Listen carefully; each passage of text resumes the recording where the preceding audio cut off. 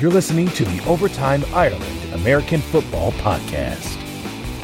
Brought to you in association with OvertimeIreland.com. Now, here's the OTI guys.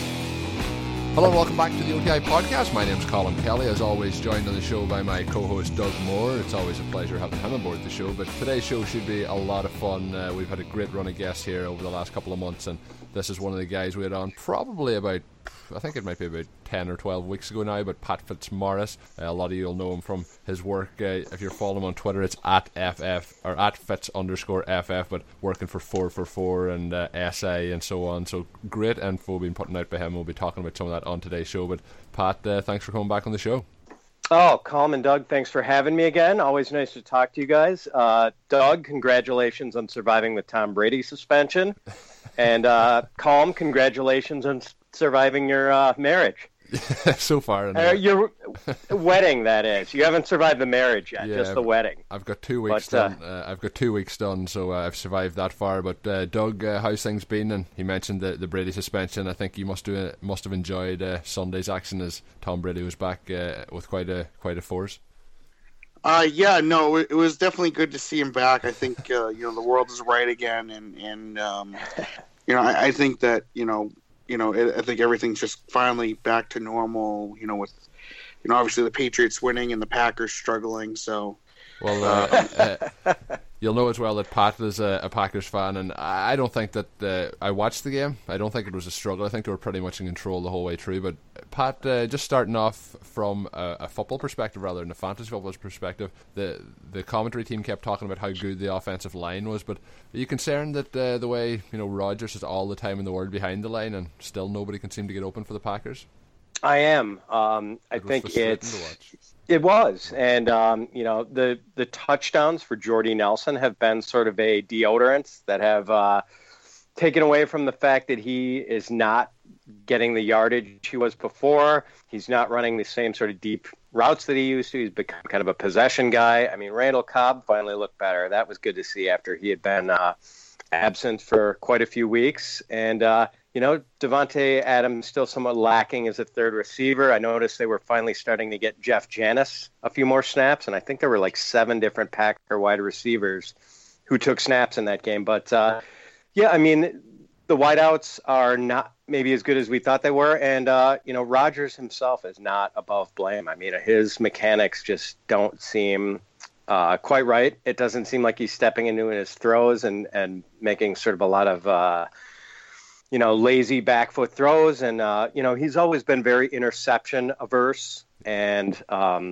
it might almost be, might have reached the point of compulsion with him where he's, he used to really not be too shy about throwing it into tight windows, and he just doesn't seem willing to do that anymore. And he doesn't have the kind of receivers who can get the separation he needs to avoid throwing into tight windows. So, a problem all the way around, I guess. Yeah, and I pretty much watching the game, that's exactly how I felt. And it's another game where Rodgers hasn't gone over 300 yards in a game passing. So he's, they're still getting the job done. They're still picking up those wins, but we'll see if they can start to iron those kinks out. I did say 2 or 3 weeks into the season that I wanted to see another couple of weeks, see how it started to develop. But that was the first game where I was really concerned that it seemed to just be a bit of a malaise and it just wasn't really working its way out. But we'll see how they go this week, and we'll be talking a little bit more about that in just a few moments.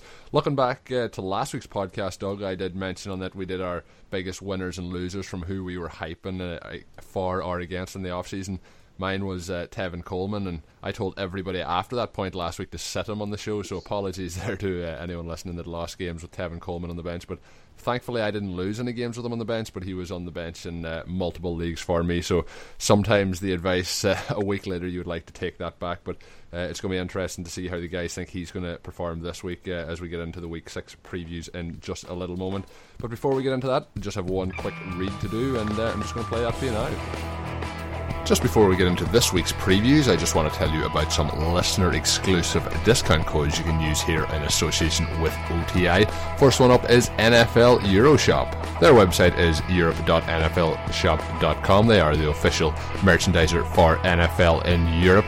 they have you covered for all the new headgear and so on that's out for this season, hoodies and such, even up as far as the Colour Rush jerseys. So they are doing a 10% discount with us here at OTI. They're also offering worldwide shipping free for this month of October. So until the end of October, free shipping, and of course that 10% discount on all orders using the code OTI10. So just select what you wish to buy and head on over to checkout, put in the discount code OTI10 for 10% savings.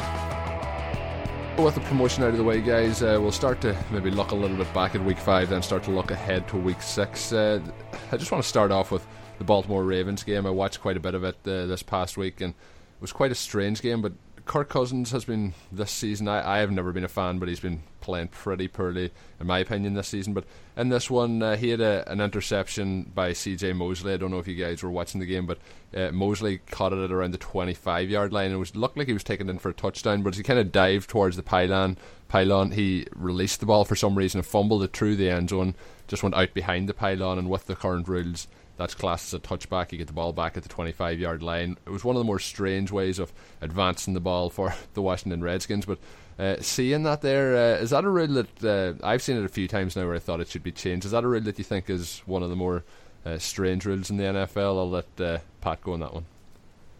Yeah, I mean, that's kind of an extreme case of it happening, and the Redskins being rewarded for how that went. But for the most part, I generally am okay with it. The fumbling through the end zone thing. I mean, we're seeing that now more than ever, though, with guys reaching out and trying to stretch the ball across the pylon, and that is the risk you run. That if you lose the handle on it and it goes through the end zone, I mean, that is a tough break, losing possession. Not only not scoring the touchdown, but losing possession and having the other team take over at the own 20. So got to be kind of careful about stretching it out.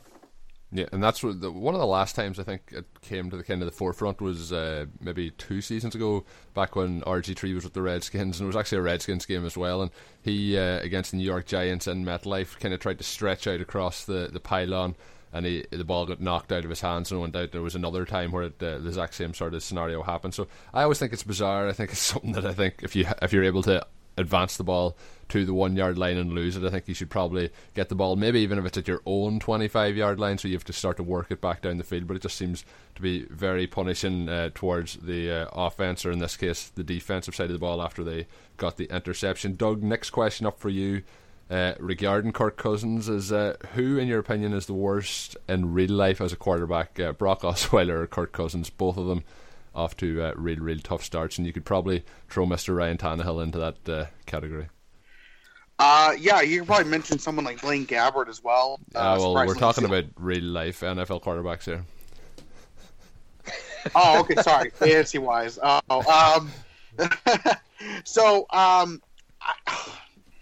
That's a tough question because they all suck. Yeah. I'm gonna have to go with Brock Osweiler. Oh God, it frustrates me so much. $72 million. Exactly, 4 years, $18 million a year, and somehow he makes worse throws than I can. It just infuriates me, and how he gets $18 million a year to pretend to be an NFL quarterback. And he has arguably one of the best wide receivers in the game, and one of the best young running backs in the game, and arguably the best defense out of the 3 of those guys we mentioned. And he still can't do crap. Even Will Fuller. I forgot even to mention Will Fuller. He can't make deep throws. He doesn't make good decisions. He's erratic in the pocket. There's just nothing good about him. Oh God, it pays to only do a couple games and see what happens. Matt Flynn in this case too, and other guys. Oh God, I can't talk about this. I can tell that Doug really enjoyed that there question. I think we'll give him a little break after answering that one. Before we get into the Week 6 games, there's one team.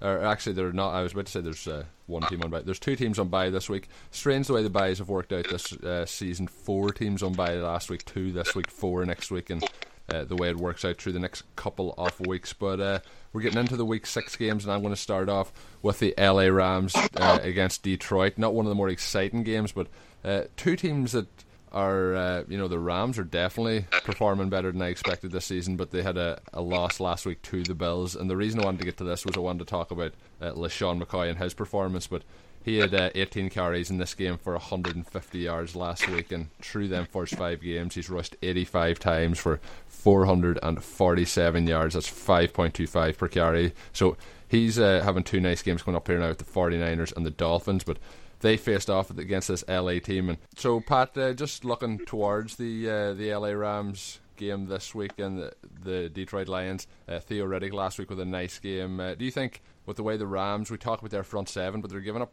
quite a large chunk to running backs. Riddick has struggled notoriously running the ball. They've added Justin Forsett this week. He might get some of the actual early down carries, but Riddick this week against the Rams could be somebody, even with that injury going into the game, could have a nice workload this week.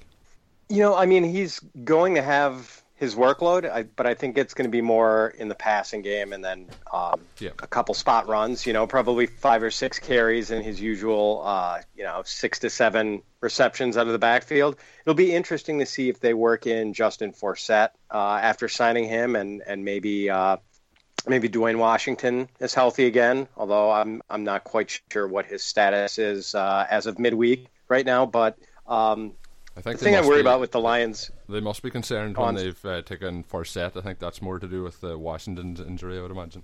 Oh, right. I think that's probably it, that, it's going to be another week or more for Washington. But, just the fact that the Lions' run blocking has been so poor kind of makes me skeptical about that. McCoy is a great running back, and for him to, pretty much go off on a good defense like the Rams is kind of a testament to what he can do. I don't think the Lions have that same kind of running game, and I'd be surprised if any of those running backs were able to really gash the Rams the way McCoy was. But by the way, not to get ahead of the previews, but McCoy, interesting revenge narrative with him going up against Chip Kelly this week. Normally I know a lot of people are reluctant to buy into narratives like that and revenge things, and certainly running backs aren't thinking about that when they're trying to carry out assignments and figure out how to dodge tacklers. But if there's one coach who might feed a player's revenge narrative, it's Rex Ryan, and I could see Rex maybe giving LeSean a few extra carries to try to rub Chip Kelly's nose in it. So that might be kind of interesting. Yeah, no, definitely. We definitely saw some, comments and stuff like that were said, and Bill and Rex loves drama. He loves controversy. So I wouldn't doubt it for 1 second, like you had mentioned, just letting him, play every position in offense just so he has the ball every play. So, but going into another game, I'm curious about. We have, I guess, one of the more snoozing matchups, or snoozer ones, the ones you can take a nap through. But we got the Titans and the Browns this week. The Browns are on their 5th quarterback, back to their 3rd. I don't know, depending on who plays. I don't know. I said on Sunday, but I think Tim Tebow might get a call. Who knows? But they're and the one big thing that we noticed is this run attack that was averaging 150 yards last week before Week 5's game. They were averaging that much, the highest in the league, and they go in and rush for 27 yards, I believe, on 22 attempts. So obviously, I'm curious to see what your take is if the running game comes back, full circle this week, against the Titans, who probably are a lesser team defensively. And then also on the other side, the running game of DeMarco Murray is obviously a big one too. And do you think Delanie Walker has anything close to 3 touchdowns like we saw from Martellus Bennett on Sunday against the Browns?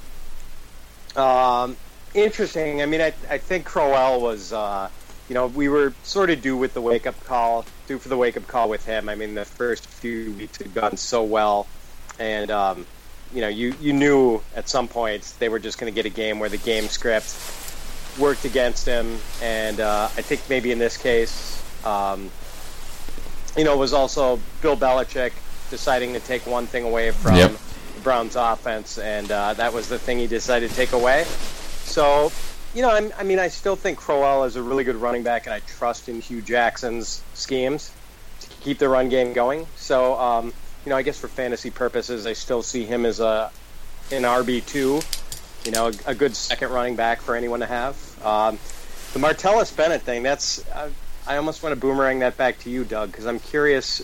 My podcast partner at SI.com, Michael Beller, and I were having this conversation the other day.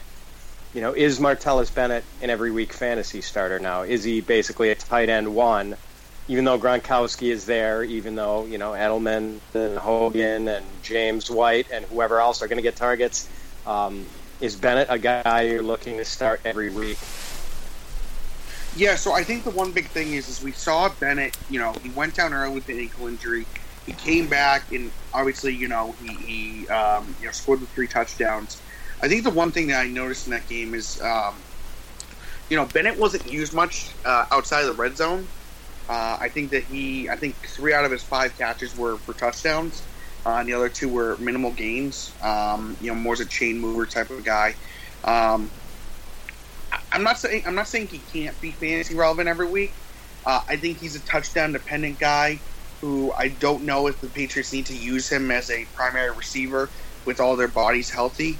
I would call him a high-end tight end too, but again, with what we've seen with the Patriots in the past and who steps up and does really well. Go back to Jonas Gray going for 200 yards and 4 touchdowns, and now he can't find a job 2 years later. So it's randomness. We're going to see Malcolm Mitchell probably go off for 150 yards at some point too, but he's not necessarily going to be a guy you can trust every week. I would say in 2 tight end leagues, I'm definitely starting Bennett. And obviously tight end, favorable tight end matchups, I would say as well. But I'm not ready to say he's a tight end 1 every week, but I'll say he's like a high-end tight end 2 because I still think he'll be involved. But again, I think he's more red zone dependent with all the playmakers that the Patriots have and the fact that they're healthy right now too. Yeah, I agree exactly with what you said, Doug. I think even in the preseason we were kind of talking about this eventuality that he could be in that kind of 12 to 16 range come the end of the season, and obviously now with those 3 touchdowns it's going to help his potential, but I don't expect to see games like that from him, but I expect to see games where he gets 50 yards and a touchdown on more than half of his games remaining for the rest of the season. I think between him and Gronkowski it's going to help free both of them up with a lot of the routes that they were running the last day too, splitting them both even to one side on that long Bennett catch to help, what can the linebackers really do in that situation? So Brady's just going to take whichever option becomes available in that situation. Moving on here to I forgot to mention at the start the 2 teams on bye this week when I mentioned about the bye weeks, and it's Minnesota and Tampa Bay, but we talked about LeSean McCoy twice already without talking about the Buffalo Bills, and we're going to talk about that game now. I think for Buffalo you're probably just looking at LeSean McCoy. I know some people going into the season had high hopes for Tyrod Taylor, but just not getting it done through the air, and I think it's going to be another game where they lean as heavily as they can on LeSean McCoy, particularly since the offensive coordinator changed. They've leaned really heavily on him. From the San Francisco side in this one, obviously the news at the start of the week is Colin Kaepernick's getting the start here. Blaine Gabbert will be sitting on the bench for this one. Do you think, with just even looking at Blaine Gabbert last week, finished with 19 fantasy points, just whoever is the quarterback for Chip Kelly, with the kind of amount of plays they run and just the volume that's there, do you think Kaepernick this week could possibly be a streamer, or are you just waiting to see what you get from him this week, Pat?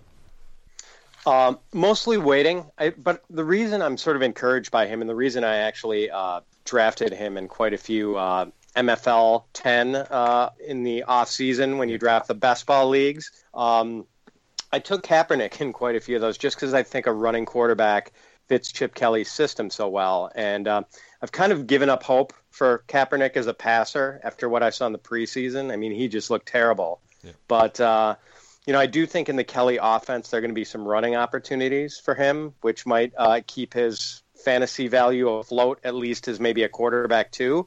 So, and what's going to be interesting is if he can continue to support, I guess the only pass catcher for the 49ers who's been supported so far is Jeremy Curley, and we just don't know if Curley is going to hold the same sort of value. I mean, obviously he was sort of Gabbert's security blanket, and people pointed out that Kaepernick in his previous go-rounds as the starting quarterback for the 49ers has not thrown very much to his slot receivers. So we'll see if Curley still is able to maintain any fantasy value. But as for Kaepernick, I mean, I'm not as a streaming option, I think you would have to be pretty desperate. I think you'd have to have like almost a Kirk Cousins or a Blake Bortles type as your starter, and they would have to be going up against like Denver or Seattle to maybe be desperate enough to start Kaepernick. But, I do think with the running in Chip Kelly's offense, there might be a little bit of value there.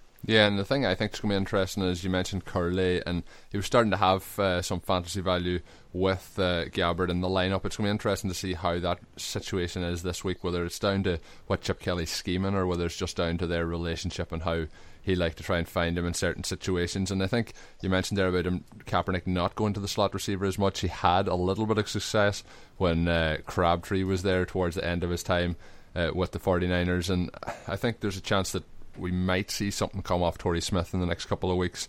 There's been times in film where Smith has actually got open and just Gabbert hasn't looked his way. So we'll see if Smith maybe gets a little bit of boost. There was a lot of people, including myself, kind of pumping him up in the off-season. So let's see what happens there in the next couple of weeks. Me too. Guilty of that. Kaepernick certainly at least has the arm. Yep. I don't know if he has the accuracy, but he has the arm strength to get Torrey on some of those deep routes that Smith has had success with. And by the way, I just wanted to circle back to this column because in case any listeners were left in the lurch about what I meant by the McCoy and Chip Kelly feud, they were together in Philadelphia, and basically Chip Kelly had a palace coup. Yep. And took personnel power, and all of a sudden McCoy was traded out of town. And I think McCoy had suggested that maybe Chip Kelly didn't like African American players. It was kind of messy there for a while. So if LeSean McCoy is still carrying a grudge, we might see that play out a little bit this weekend.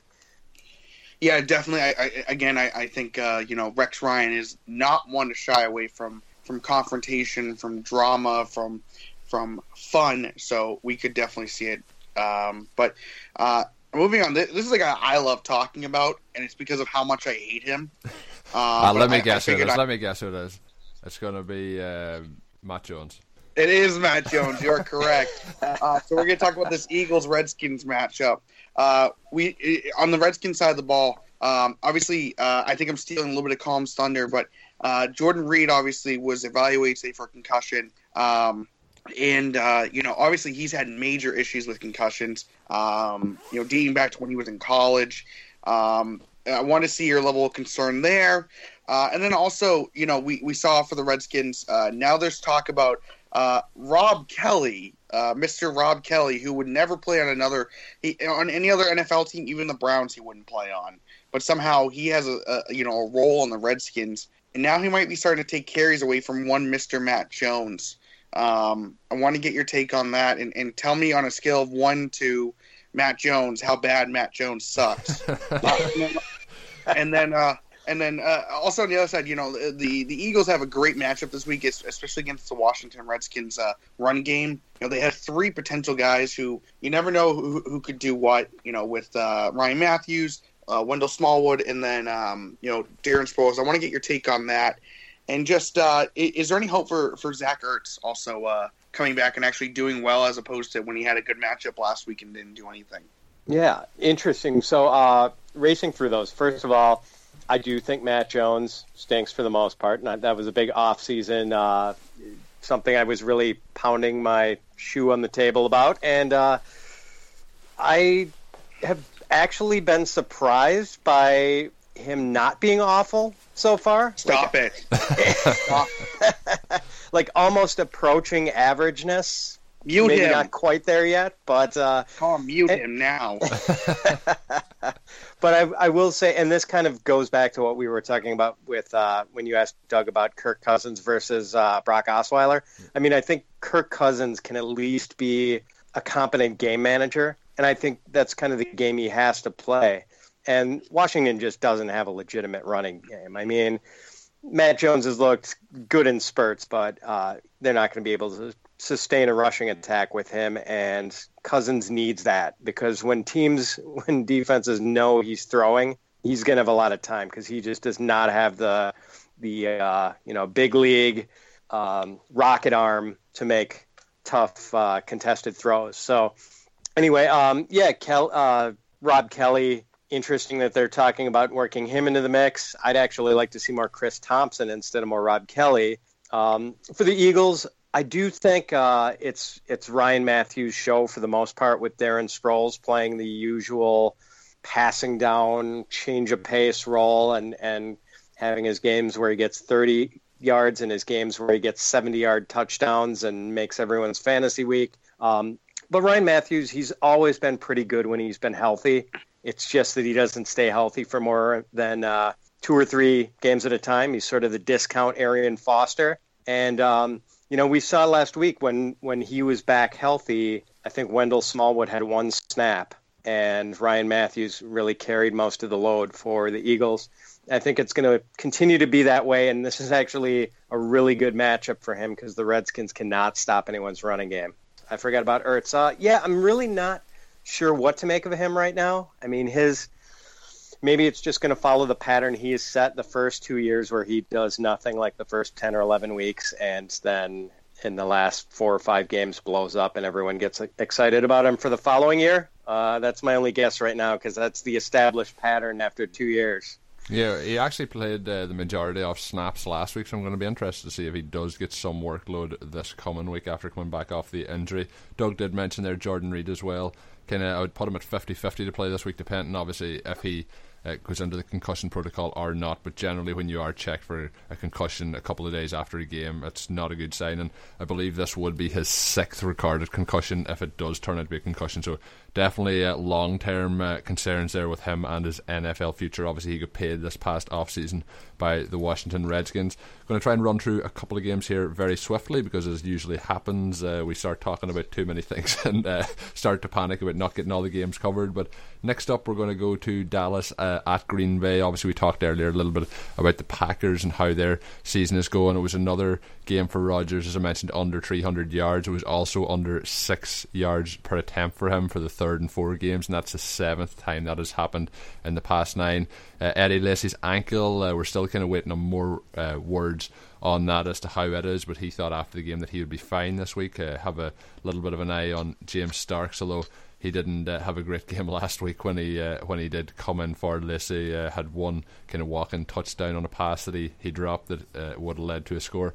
But this one, the Cowboys are obviously running all over everybody this season. They ran over the Bengals last week, but the Packers have been very stiff against the run this season. But although I think the Packers are going to do well against the run, I still think there's absolutely no doubt that you go ahead and you start Ezekiel Elliott. But outside of Zeke for the Cowboys, who are you starting this week with confidence, or is it really Zeke or nobody? And then on the Packers side, you just starting your regulars there? About that, yeah. I mean, I think even though, and that will be the great matchup come, the Ezekiel Elliott against the Packers run defense, which has been terrific so far. I mean, Mike Daniels, really one of the unsung defensive players in the league. He's sort of keying that run defense. Clay Matthews, Nick Perry playing at a really high level. Their run defense has been terrific so far. Yeah, I mean, that's it. I think Dak is playable. The Packers secondary had been pretty poor early in the season, and then last week, lo and behold, with their top 2 cornerbacks out, Sam Shields and Demarius Randall, they wound up playing a terrific game against the Giants, who everyone thought was kind of going to shred them through the air. So, especially with Dez Bryant still out of action, I'd be a little hesitant to roll out Dak as like my starting quarterback. Yeah. Witten is borderline playable. Cole Beasley's playable in PPR. That's about it. And, for the Packers, I think that's it. You play Lacy if he plays. You maybe play Starks if Lacy is out. You play Jordy, maybe Cobb as a flex type player. And, you're playing Rodgers despite the struggles. Yeah, Cobb also got hit towards the end of that game last week. Kind of had a neck injury, didn't train Wednesday, so we'll see for the rest of the week. Just keep an eye on the injury report with him and Lacy as you head towards the game on Sunday. Next game up, going to talk about Atlanta heading to Seattle. We kind of thought last week that Atlanta were going to have a tough game as they headed to Mile High to face the Denver Broncos, and they kind of took care of business there. We were back to the situation where Julio didn't have a huge day. Maybe we'll see him break out again this week, but they head to Seattle to take on the Seahawks, which by all accounts is usually a very, very tough matchup, particularly as a run defense as well. But Tevin Coleman and Devontae Freeman have been getting it done week in, week out. They're kind of at the stage now where if you had handcuffed Freeman or Coleman to Freeman to start the season, you could possibly start both of them now at a stretch with some of these bye weeks coming up. Coleman was one of my 0 RB targets at the start of the season, mostly for his carrying ability rather than his catches, but this, we kind of thought Freeman was the pass catching back, but he only had 2 passes caught as a rookie, but this season so far has 17 and 313 receiving yards. So he's had a very, very fast start to the season, particularly in the receiving end of the game. But this week, with the Seahawks coming off that bye week, could be a tough one for the Atlanta Falcons. Yeah, it'll be what I'm most interested to see on the Seattle side is Jimmy Graham. The Falcons have had trouble with opposing tight ends so far, and Graham has just been so good. I mean, it's shocking. I think so many people, wrote him off from a fantasy perspective just because the history of guys coming back from that particular, the torn patellar tendon, not good. And he is maybe just the guy who's such a freakish athlete that he's been able to do it so far. So it's going to be interesting to see if he can continue to write that story. And you guys, I'm just completely. I think a lot of people spent the entire offseason trying to pick a side between, were they Team Devonta or Team Tevin? And it turns out they're both terrific. And not only did the Falcons sort of confound everyone by not choosing between the two, choosing one guy to be the main guy, they've actually kind of switched the roles with Freeman being like the heavy ball carrier guy and like Tevin is the passing down back now. It's sort of crazy. Realistically, I think they can both. Either of them can run any play in the playbook, and that's what makes the situation so interesting. It's not the classic division of labor where, 2 running backs with different strengths doing different things. Here it's just 2 great running backs who can both do it all. And, it's amazing how they produce so far. Yeah, I think part of the reason why they're able to do that is because, they don't really have a solid tight end to throw to, nor have they gotten the production they want out of Mohamed Sanu, who they give a lot of money to. And they just don't have a number 2 wide receiver, really, or a number 1 tight end, really. So I think that's part of the reason they're able to do that. But definitely a great point where, both are somehow able to carry over fantasy production despite, usually, running back duos not being able to both do it weekly. But moving into another game, which I think could be really high scoring just because of how, I guess you could say how porous both defenses have been, and that's the Carolina Panthers versus the New Orleans Saints. This Panthers defense is just it's not as tough as it was last year, I would say, and obviously I think part of it has to do with Josh Norman not being there, and it's probably sound like a broken record because so many other people have said that, but they lost to the Buccaneers on Monday. The Buccaneers. Let me just say it again. They lost to the Buccaneers. In regards to Jonathan Stewart having a great matchup coming back, facing the fantasy football friendly New Orleans Saints defense, I think he could have a good week. I want to get your take on that, especially because he's coming back from a multi-week injury.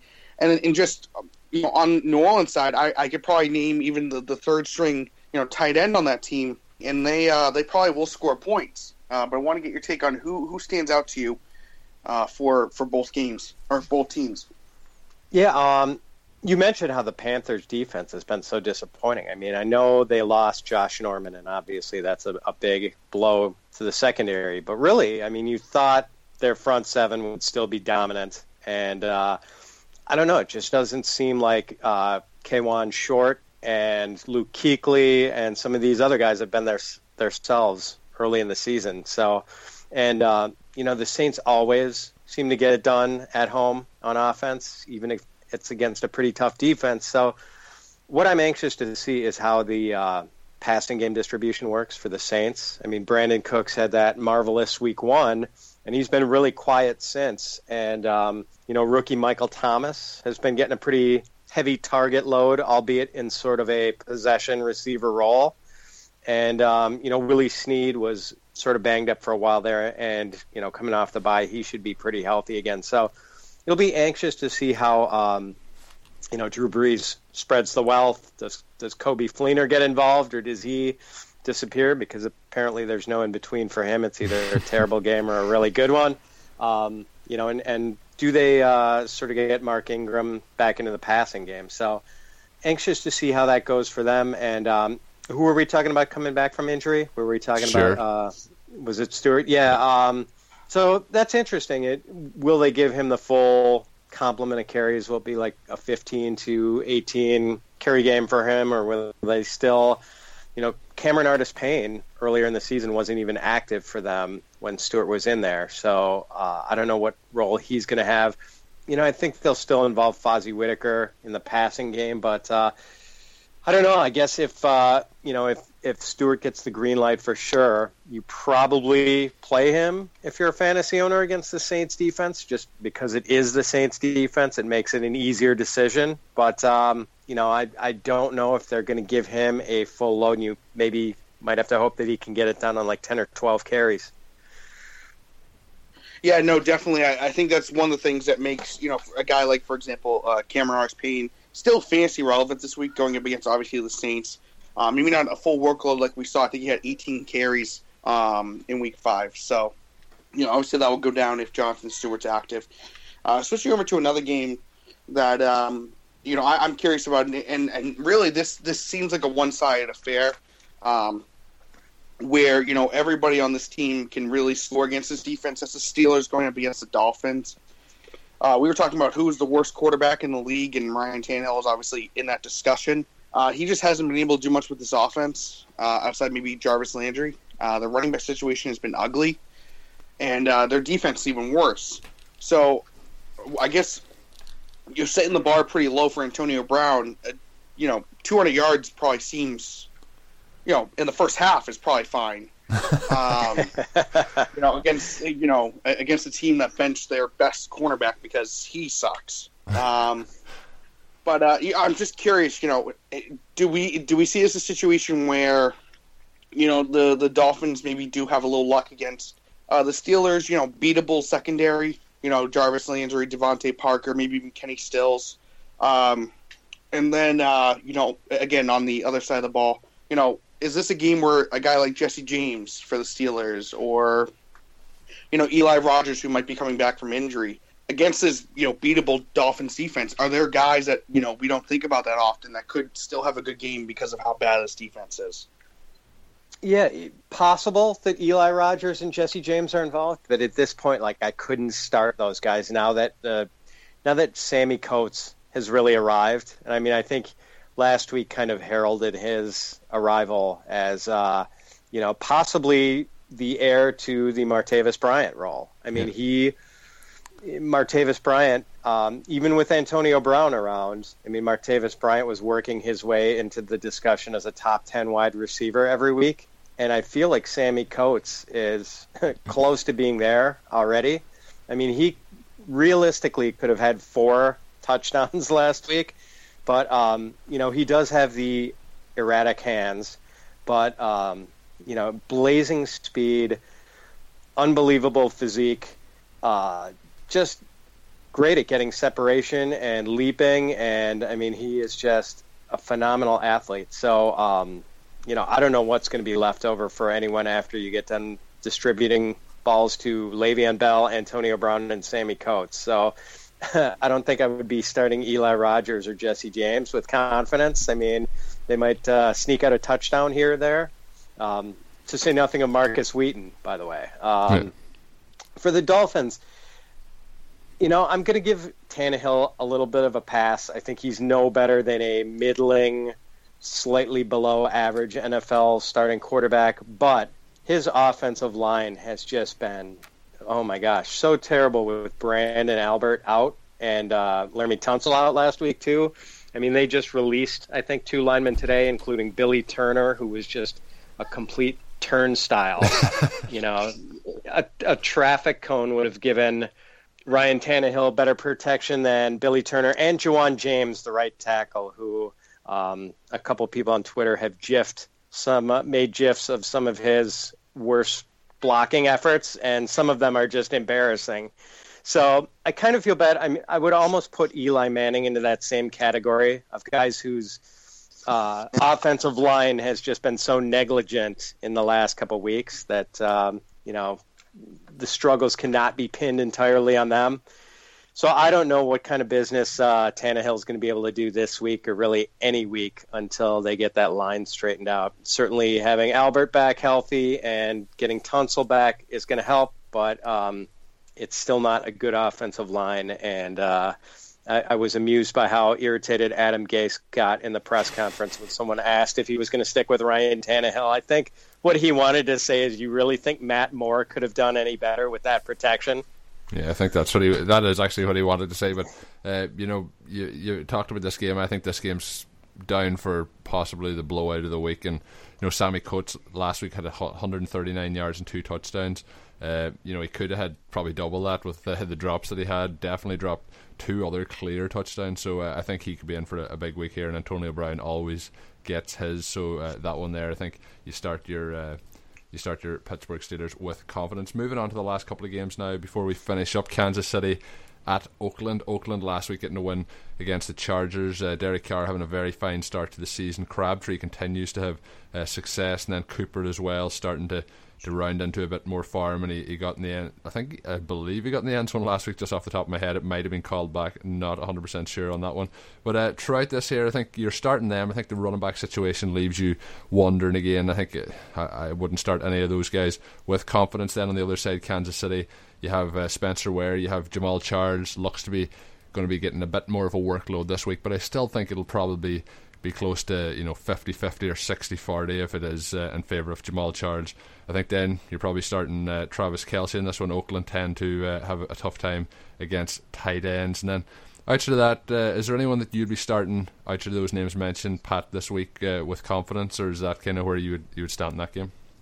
Yeah, I'm with you on that, Colm. I don't think any of the Raiders running backs, while they're using this full-blown three-way committee with Murray, if he's healthy enough to play, and DeAndre Washington and Jalen Richard, and probably none of them are a start, just because, especially if Murray plays. Maybe you flex Murray if you need to, but with the Chiefs, I mean, in a good matchup like this against the Raiders, who have not done well against the run so far, I think you could start either Ware or Charles. I think this week maybe they're both running back 2 types. Yep. I don't think they're going to, even though Charles played in the game before the bye and then had the extra week, I don't think they're going to give it to him 20 times this week. So I think Ware will still be very involved. Agree with you. They're both playable, though. Yeah, and then on Monday Night Football this week, we're going to see the New York Jets travel to Arizona. The Jets having a tough time of late, and then, obviously with their loss last week to the Steelers, I thought they looked very, very poor in that one. Eric Decker has missed the last couple of games. He will go to IR now with that shoulder injury. He's going to miss basically, if he has surgery, he's out for the rest of the season. If he doesn't have surgery, he might make it back for the last couple of weeks. But for a fantasy perspective, he's droppable, in my opinion, all leagues. And then outside of obviously dynasty and keeper leagues, Quincy Enunwa I think is going to bump up in value in this going for the rest of the season. I think then you obviously start Brandon Marshall. I wouldn't be starting Fitzpatrick with any confidence. Then on the other side, I just want to get your opinion firstly on Quincy Enunwa. Is he somebody that you think could have a positive role now heading forward? He had a little bit of a role those first couple of weeks, but now with Decker clearly gone for the rest of the season. Yeah, I do, Colm. I think he's, certainly a must-own in every league, and, very startable most weeks. I don't know if this is one of those weeks against a pretty good pass defense with the Cardinals, but, it's still in consideration. And, I mean, the only other interesting weapon there, I think, is Austin Seferian-Jenkins, who played a little bit last week. And, the Jets might be in such desperate straits with Decker on IR that they start to work him in a little bit, which could be kind of interesting. Although I don't think we're going to see it this week. The Cardinals have been really tough on opposing tight ends. Yep. So this is probably not going to be, ASJ's triumphant Jets breakout game. But what I'm anxious to see in this game, and curious what you guys think, it seems like the Jets' pass defense and the Cardinals' passing offense have been like two of the most disappointing, unexpectedly bad units this season in the NFL. I mean, Palmer's been really shaky whenever he's been in there. I mean, the Jets, you kind of figured that with their defensive line and Darrelle Revis, everything was going to be okay. And, they've just been firebombed so far early in the season. So it'll be interesting to see how that goes. Yeah, if you're looking at the Cardinals, they played Thursday Night Football, got a win against the 49ers. Carson Palmer didn't play in that one with a concussion. He's back this week. I expect this week, if he is going to bounce back this season, this is the week it happens, because as you mentioned, the Jets secondary has been particularly bad against the pass, and I think John Brown had, up until last week, and obviously Drew Stanton was in there, was starting to bounce back into form. He's somebody I was very high on starting the season. I'll be starting him this week in every league that I own him. I think he's in for a big day. I think he started Larry Fitzgerald as well. You obviously start David Johnson, who's had a monster start to the season. Outside of that, I think he set Michael Floyd just until you see what he can produce. He's been very, very poor the first couple of games of the season. Anyone else for the Cardinals that you'd be starting outside of those guys? No, totally agree with you. You have to sit Floyd for now. I mean, he might be losing his third receiver job to Jaron Brown at this point. So, yeah, I agree. He's a bench, a wait-and-see guy right now. Next up is the Jacksonville Jaguars at Chicago. The Jaguars coming off their bye. They obviously won against the Colts in London prior to that, and they're coming in. You're going to start Robinson. I own Yeldon in a lot of leagues. I'm going to be starting him in a couple of leagues this week just because I don't really have any better alternatives. But Chris Ivory's still there too. There will be that split in the workload. I think Yeldon has been the better runner though so far this season and had a good game in London. Then obviously you're starting Robinson. You're starting Hearns. Unfortunately, you want to see a little bit more from him than he's been given. Julius Thomas should be back from that injury. We'll see what he can give you. Blake Bortles, although I'm not a fan in real life as a quarterback, I think he still gets the job done in fantasy football. Then on the other side, the concern at the moment is for Alshon Jeffrey owners that the ball just isn't being distributed his way.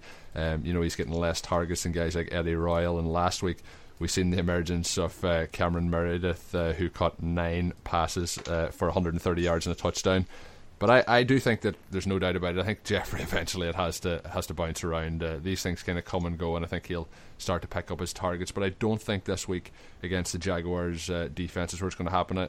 I still don't think they have a very strong front seven in my opinion, but that back end of the defense has been positive so far this season to start. Would you be starting? Would you think about sitting Jeffrey this week, Pat? I actually have him in multiple leagues, Colm, and I'm not going to sit him, but I'm also not in a position to have that choice in these leagues. So I am going to play him. But you know what? I do think there's something going on with the passing game and the distribution there between Kevin White and Cameron Meredith. Since Meredith basically took over for White, those two combined have had a 30% target share this season, which is just kind of absurd when Alshon Jeffrey is there. And, for whatever reason, I think we might later find out that Alshon Jeffrey is playing through some sort of injury. He just hasn't been able to assert himself. And we've seen what he looks like when he is at peak capacity. I mean, he's just one of the physically dominant receivers in the league. There are certain guys who can just win with their physicality, and Alshon has been one of them. So there might be some sort of hidden injury we're not hearing about. And I actually think Cam Meredith is like a playable fantasy option, now and possibly into the future. He is a pretty big guy himself, like 6'3", 207, really athletic. I mean, a guy who absolutely should have been drafted in 2015 and somehow slipped through the cracks. But I think he might be fantasy relevant, possibly the rest of the season. Yeah, no, definitely. He was, he was definitely a pleasant surprise, and you have to think that maybe just Hoyer is more set on spreading the ball out than feeding it to Alshon. Like you said, and I thought about this in my head. You said that maybe he's dealing with an injury. I think he's always dealing with an injury. I think this is just more so a more serious one potentially, and that's not a knock on him necessarily, though it is a jab at him. He's just always playing hurt, and I think that's just part of the reason why he frustrates so many owners, but this really, you can't blame on him, I don't think. We were talking about, my least favorite quarterback in the league, Brock Osweiler, and he's up against a very beatable, Indianapolis Colts secondary this week.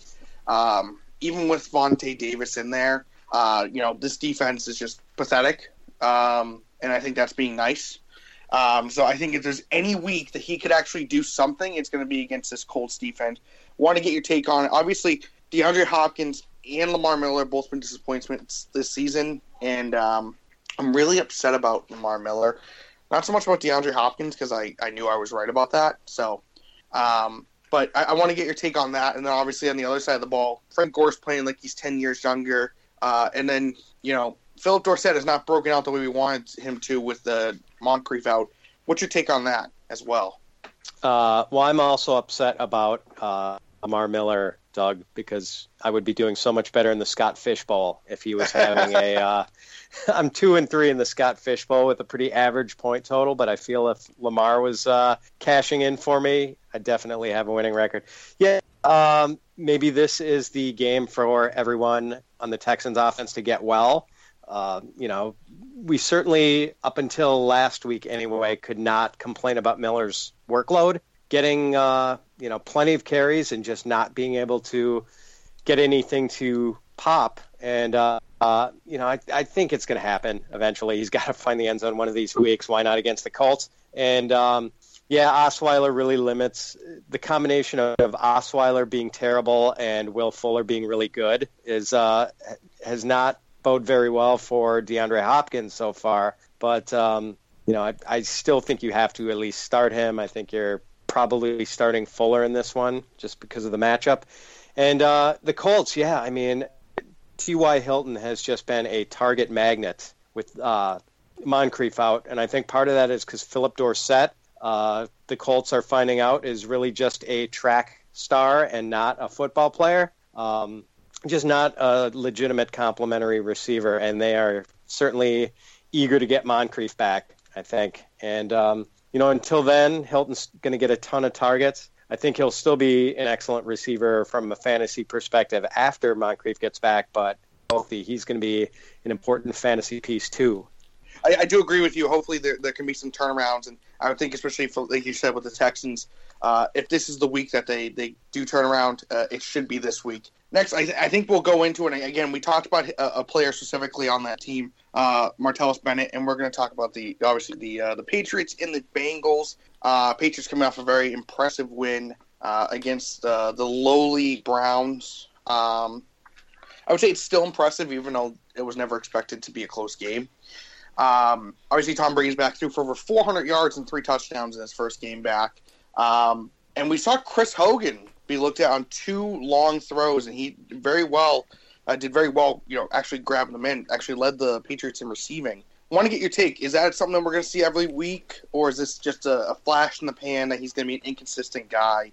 And then, we saw Rob Gronkowski come back as well. Not come back, but really he stepped up again after, I actually could say, being hurt for his best game of the season. Is he back? And also what your take on the running game is with Brady back. And on the other side of the ball, it doesn't look like Eifert's going to play again this week because now he has a back injury too. Yeah. Just want to get your take. Is there a tight end that's relevant this week after Gary Barnidge led the Browns in receiving last week, or is that just not the case with C.J. Uzomah not being able to do it? I think I pronounced that right? I think you did. Nicely done. Wow. First time. I still don't think I could start a Bengal tight end. No, I don't think so. Just on the Patriots real quick. I'm rooting for the little guy. So no Uzomah, no Tyler Kroft probably. I think you're still waiting to start Eifert when he eventually returns.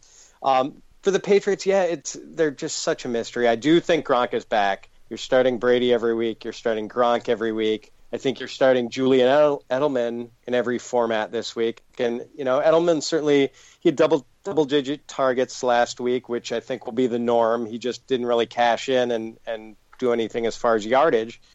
But the guys who are going to be hit and miss, probably Bennett, probably Hogan every week. I mean, Hogan did all his damage on, 4 or 5 targets. I think with Brady back and the Patriots no longer needing to run the ball to balance their offense and protect an inexperienced quarterback, I think LeGarrette Blount loses some value, and James White might gain a little bit of value. So both of those guys are sort of I think you're still playing Blount just about every week, but James White has gone from unplayable to playable. And, it's interesting, like with a team like Pittsburgh that has guys you just throw in every week. You're going to throw in Le'Veon Bell. You're going to throw in Roethlisberger. You're going to throw in Antonio Brown, and now probably Sammy Coates too. With the Patriots, it's Brady, Gronk, and then it's really kind of a mixed bag. Some guys are going to hit some weeks. Other guys are going to miss completely, and it's going to be frustrating to pin down. One thing I was curious to ask you about, Doug, since you have the Patriots' expertise, is it seems to me like they've had problems covering running backs. Is this possibly a week where Giovanni Bernard goes off a little bit? I wouldn't rule it out. I think this is going to be a game where, we're going to see a lot of yardage, but I don't think we're going to see a lot of points. And I think that can benefit a guy like Gio Bernard, especially with Jeremy Hill. He did practice today, but his arm was in a sling beforehand. And, he'll play, it sounds like, but could he be limited? I would think he would be somewhat limited. So I just think that, also I think A.J. Green actually had missed practice today with an injury too. So he could be a little hobbled. And we saw how the Patriots did against, Terrell Pryor. I think they'll game plan well against Green. So this could definitely be a week where Gio Bernard, a guy like that, could get some work, get a lot of catches behind the line up as a slot guy. The run defense of the Patriots before facing the Browns was giving up almost 4.4 yards a carry. So it's not like it's not beatable. But I would say in PPR formats, I think, Gio Bernard's a terrific play this week. You bring up a good point with that, because I think Isaiah Crowell did break off for a couple of runs in the past game, if I'm not mistaken. So I would definitely agree with you there. Yeah, and Gio over the last couple of weeks has been starting to outsnap or get closer to the snap count on Hill, and then you mentioned Hill banged up as well. I'm not a Jeremy Hill fan, and I don't own him anywhere, and I own Gio Bernard practically everywhere, and I'll be starting him in many, many leagues this week coming. You mentioned AJ Green as well. I'd fully expect him to play this week, but again, as you mentioned, with Bill Belichick on the offensive side of the ball, certain players getting in on the action certain weeks depending on the game plan. I think it'll be another situation where he pretty much tries to scheme things to take away AJ Green this week for the Bengals. 2 games left to run through. First up is Thursday Night Football, Denver at San Diego. Phillip Rivers has statistically over the last number of seasons struggled against the Broncos defense, but I think if it's a single quarterback league, I think this week is standard format. I think you're sitting Phil this week, in my opinion. I have him in a few 2 quarterback leagues, and I'm going to be forced to start him just for that situation. Looks like Simeon's going to start for the Broncos, and I think if you're starting DT, you're starting Emmanuel Sanders. I wouldn't really be going ahead and starting either quarterback in this game, and I'm not overly confident at starting any of the San Diego wide receivers, and with the way Gates has played in his couple of games back, I'm not confident in that situation. Is there anybody that I haven't mentioned there that you'd be starting this week? San Diego too have been pretty surprisingly stout against the run as well this season. Yeah, I agree with you, Colm. There's no one on the Chargers I think you're excited about starting this week. I mean, I think, quite a few guys are playable if you have to. I mean, Melvin Gordon, I think, is probably going to be in most people's lineups if they have him, no matter what, at this point. Just because of the touchdown potential, of nothing else. Yeah. Some people be forced to play Rivers, and I don't necessarily think it's going to be a disaster, although I do look for a rebound from the Denver pass defense after their off game against the Falcons. And I agree. I'm kind of avoiding all the tight ends and receivers for the Chargers. And for the Broncos, I agree. You don't really start Simeon.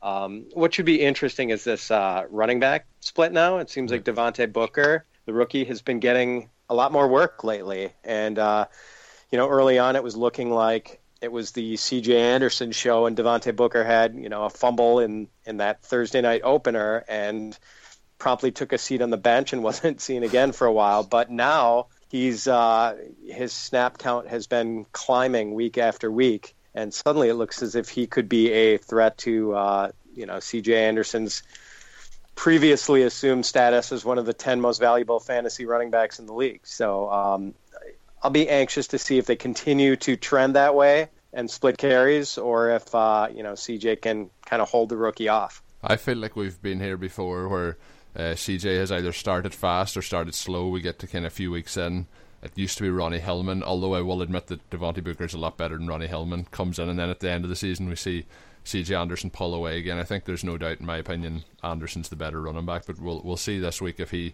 starts to up his carries again. But I agree with you over the last couple of weeks that for CJ Anderson owners out there, it has been a worrying sign. Last game of the week to run into now is Baltimore travelling to New York to face the Giants. We mentioned Eli earlier in the struggles with the offensive line. The Giants, I don't think you can start any running backs for the Giants in this game. Tight end situation with Donnell out, I wouldn't be starting Ty with any confidence. I think you have to start Odell Beckham, obviously. Sterling Shepard, I think you're probably going to start him too. Victor Cruz, if you're stuck at a spot in a flex, you possibly do it. Baltimore, though, they're going up against the Giants, who are pretty banged up in that secondary, and Steve Smith looks like he's not going to play this week. I seen today that Mike Wallace appeared on the injury report, so it's really banged up as well for the Baltimore Ravens. But I think this week, if you're with Baltimore, you probably could start Terrence West. I think you're waiting another week to see what you get from Kenneth Dixon. But I think Dennis Pitta could be the kind of, particularly people maybe streaming tight ends this week. I think he's the start off this Baltimore side. Is there anybody else that you want to add to that? Yeah, I mean, I think so. Wallace said he was going to be okay. He got his ribs destroyed, like on one of the last plays of that game, where Flacco kind of hung him out to dry with a throw that he had to reach for, and someone just leveled him. So I think he's going to be okay. It'll be interesting to see if Smith doesn't play, if maybe Kamara Aiken resurfaces after being buried this whole season. I mean, really, it's interesting what the Ravens are going to do after Trestman's departure, and now that Marty Mornhinweg has been there. I think the complaint from Ravens fans is that they have not taken enough shots downfield, which you would think they would be equipped to do with Mike Wallace and Brashard Perryman. Flacco with this cannon arm, and really, like, Perryman's health was such a thing, but he's been perfectly healthy, and this guy can fly. So they definitely have the tools to stretch the field if they choose to do so. Terrence West has been great the last couple of weeks, but the grain of salt is that he's done it against the Redskins and the Raiders, who both have really bad run defenses. It'll be interesting to see if he can do it again against a pretty good run defense, or does Kenneth Dixon start to work his way into the mix? I do eventually think Dixon is going to play a key role for this running game. I know, and maybe I'm just defending myself after screaming at people to pick him up in my waiver wire column for the last 3 weeks, and then he comes in and has like -3 yards or whatever. But I do think he'll play a role eventually, and that people shouldn't get too excited about West's 2 big games against really putrid run defenses. And the other side, it's just, bad offensive line play. Eric Flowers at left tackle, and either Marshall Newhouse or Will Beatty at right tackle. That's just kind of a disaster. It seems like they basically have 3 slot receivers on their team. I know Beckham can dominate in the slot or outside, but I think Sterling Shepard has to play the slot. Victor Cruz has always done his best work during his career from the slot, and I think you'd like to have the option of playing Beckham in the slot because he's so hard to guard from there. Something with the Giants' offense is just amiss right now, and I don't know if they're going to be able to get it back against a Ravens defense. That's probably one of the most unheralded, really, really good defenses in the league. Yeah, I agree with you there as well on the Ravens defense. That's going to wrap up the Week 6 preview. Obviously, hopefully you've enjoyed the show. Make sure you're subscribed on iTunes. You can follow Pat on Twitter. It's @Fitz with a Z. That is FITZ_FF. Great work from him. That's sort of the best place to find all his happenings during the week. Doug is on Twitter @DMoreNFL, and I'm on Twitter as well @OvertimeIreland. So make sure you're following all of us, and until we're back with the show next week, of course, have a good one. Thank you for listening to the Overtime Ireland American Football Podcast. Please follow us on Twitter @OvertimeIreland. Check out OvertimeIreland.com and continue to spread the word. This has been an Overtime Ireland production.